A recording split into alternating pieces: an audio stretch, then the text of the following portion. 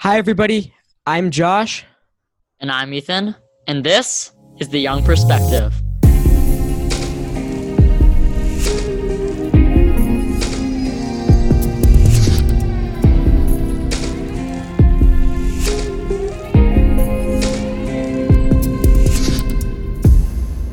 So today, everybody, we're talking a little bit about investing. I recently just took a course, and we both have been learning about investing over the past couple of years. And we learned about recently compounding and the power of compounding, and we realized investing when you're young is so important, Yep. and it can help people. I mean, especially millennials, gain financial safety and a stable financial position at such a young age. So we felt it was important to talk about. So to start off, we want to really stress the idea that starting young versus starting when you're older investing is so important. I have a little statistic. It says if you start investing at age 22 and you invest for 40 years till you're 62 and try and invest at 62, and you're trying to make $1 million from investing over when you're retire at 62 to have $1 million, you will have to put in $310 per month when you're investing at 22. At age 32, if you start 10 years later, you have to put $709 in per month.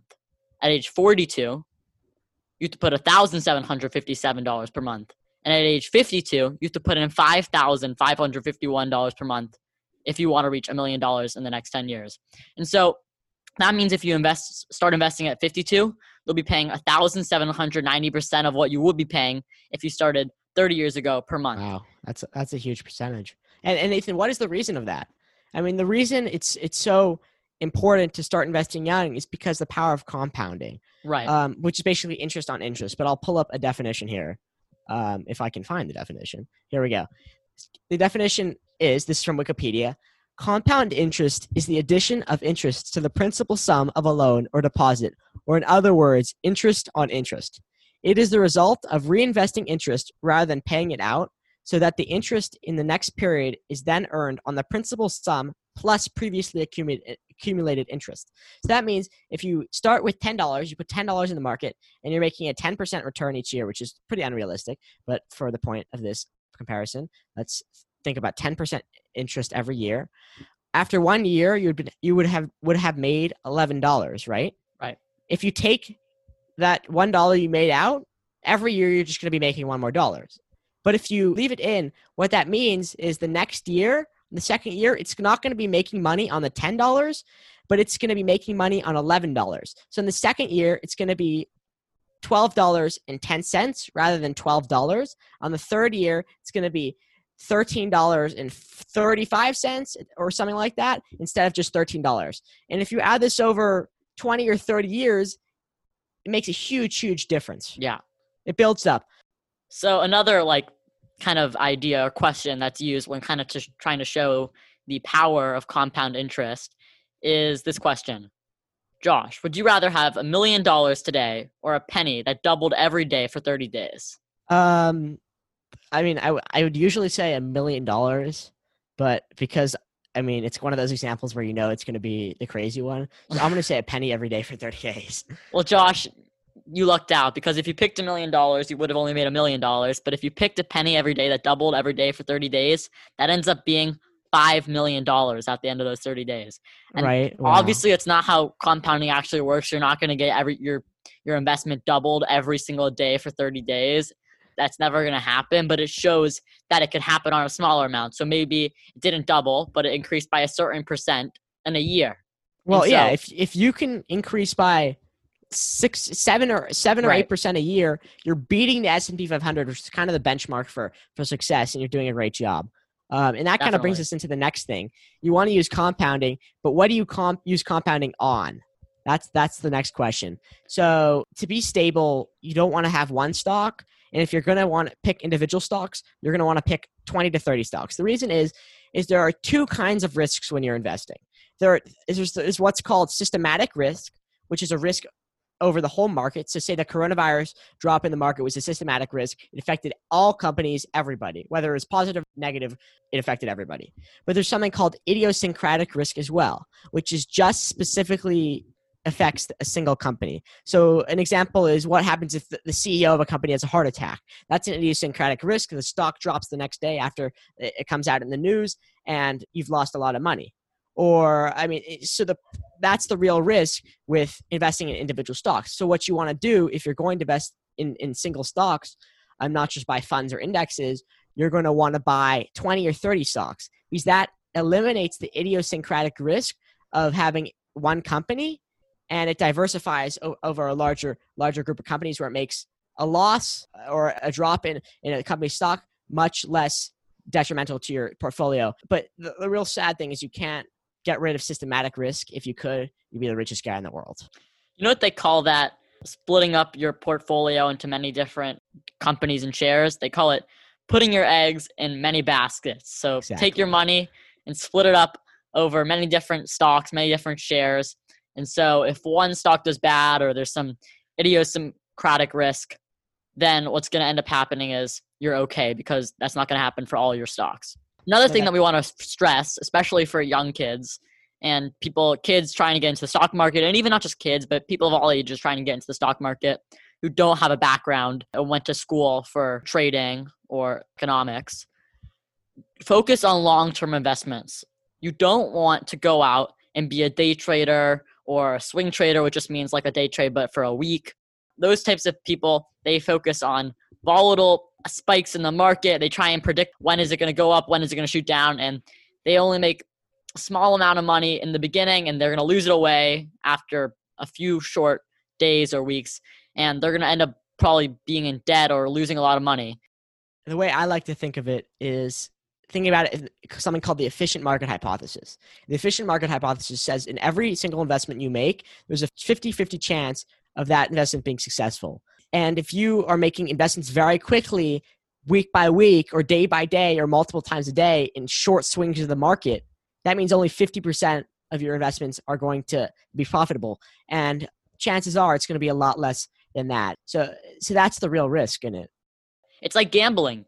You don't want to gamble so many times. If you're going to gamble, only try and do it once or twice. So do a long-term investment that you know, okay, I'm putting a good amount of money in all at once, but in that I might lose that all at once, but it's going to make its way back. Even if there is a recession, even if there is spikes in the market, it's going to always have a positive trend.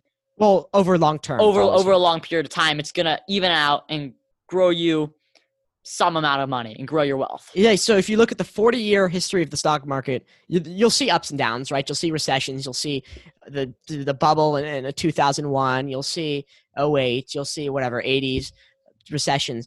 But there's always a clear trajectory upwards. It's very apparent. So that's the real thing. Time helps mitigate the volatility that markets experience. Markets are very volatile, and prices are also very volatile.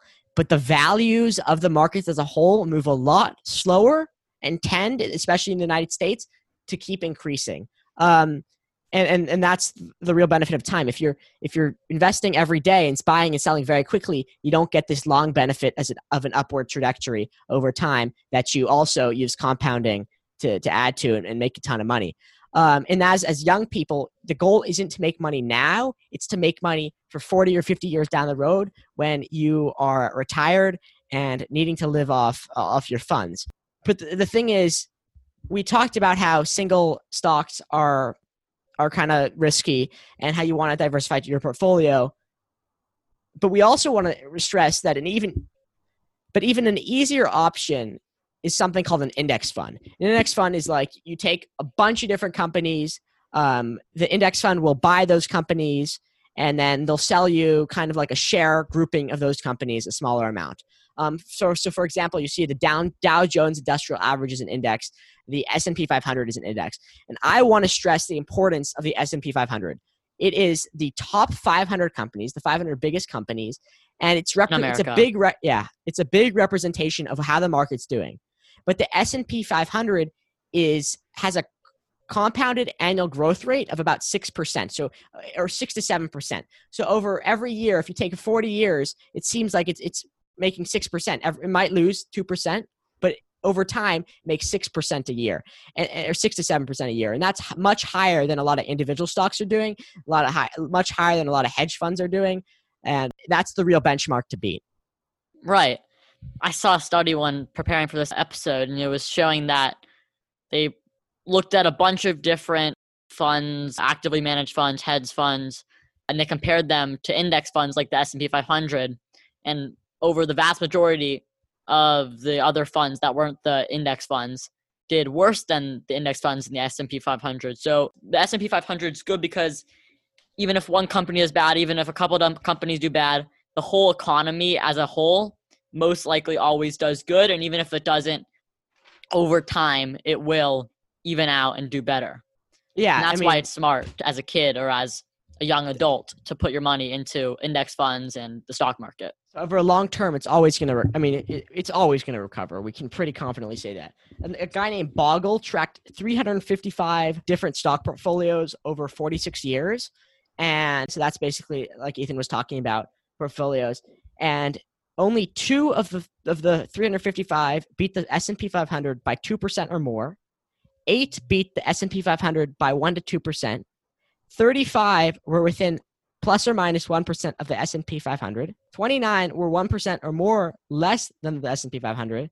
And 281 went out of business. So that really shows how it is very, very hard to beat the S&P 500. I mean, it's so hard. So the safest bet for a long-term goal for a young person is just put your money in the S&P 500, set up an account with a brokerage like Charles Schwab or Fidelity, and you start with a principal amount, and every month, if you have a solid income, put maybe $100 in every month. Or you want to live frugally and start putting in your money every month, so it will take advantage of the power of compounding over a long-term period. Even if you don't have a steady income or part of your income that you can put into it, let's say you're a kid maybe who did a job during the summer and made a lot of money, you could take that immediate return and go buy yourself a new thing or new shoes, and that's fine. Like, you're a kid, but if you really want to be smart, invest that money, save that money, and that could grow to being way more money than you originally had. I mean, if you think about it, kids, they'll make $200 on their birthday or something like that. I mean, it's a good birthday. You're very lucky if you make $200. You put that in over 5 years, that's $1,000. You put that in the market over 10 years, and you're making $10,000 with compounding interest and just putting it in the S&P. So that's really the way to go. But the thing is, you don't want to put all your money in the S&P if you're a young adult. You want to keep some money out as an emergency fund just in case. Right. Yeah. So if you want to start investing, look at how much money you make. So if you have weekly income or a monthly income, a steady income, or you just have a certain amount of money you have, split it up. So take a certain percentage of that and put it away for an emergency fund, and then divide the other percentage of that between your expenses and investment, and take that investment amount of money, and every week or month, whatever you get your salary, put that away into your stocks and just grow your stocks. Over time, you'll grow your wealth. And who knows, that could make yourself a pretty good retirement fund over 50 years. So the way to do this is to sign up for a brokerage like Fidelity or Charles Schwab or Robinhood, and they're easy and they take money out of your account every month. If you put that setting on, they have low fees, most of them. That's the way to go. I personally recommend Fidelity. That's really the easiest way to start investing. It's quick, it's cheap. If you use it on your phone, they have apps to see how you're doing over the day, but the days really don't matter. The years matter much more. That's the easiest way to do it and the best way to do it. Maybe even Robinhood if you're more into that. But I think they make it too much like a game and too much fun. It's not fun. It's the way to make money over the long term. One thing about, treating it as a game or being fun, don't try and beat the stock market by predicting what individual stocks will do well. You're not a trained professional. You haven't gone to school for this like everyone else has. You don't know anything about the stock market. I don't know anything about the stock market. Put your money in the S&P 500. Put your money in the Dow Jones. These are tried and true. You will see a return over long periods of time. Yeah. I mean, it's just the safest bet for the long term. And that's our advice to you. Take it or leave it. Right, Ethan? Definitely. And this is kind of how we're going to end our episode. Yeah. So if you want to reach out to us, if anybody wants to reach out to us on our website or at our email actually, which is EJ, standing for Ethan Josh, EJ, the Young Perspective at gmail.com. We'll get back to you pretty quickly if you want to do any collaborations or work together. Or if you want to go to our Instagram where we have our website link and other stuff, it's the_young_perspective. So to end it off, we want everybody to remember this was the Young Perspective.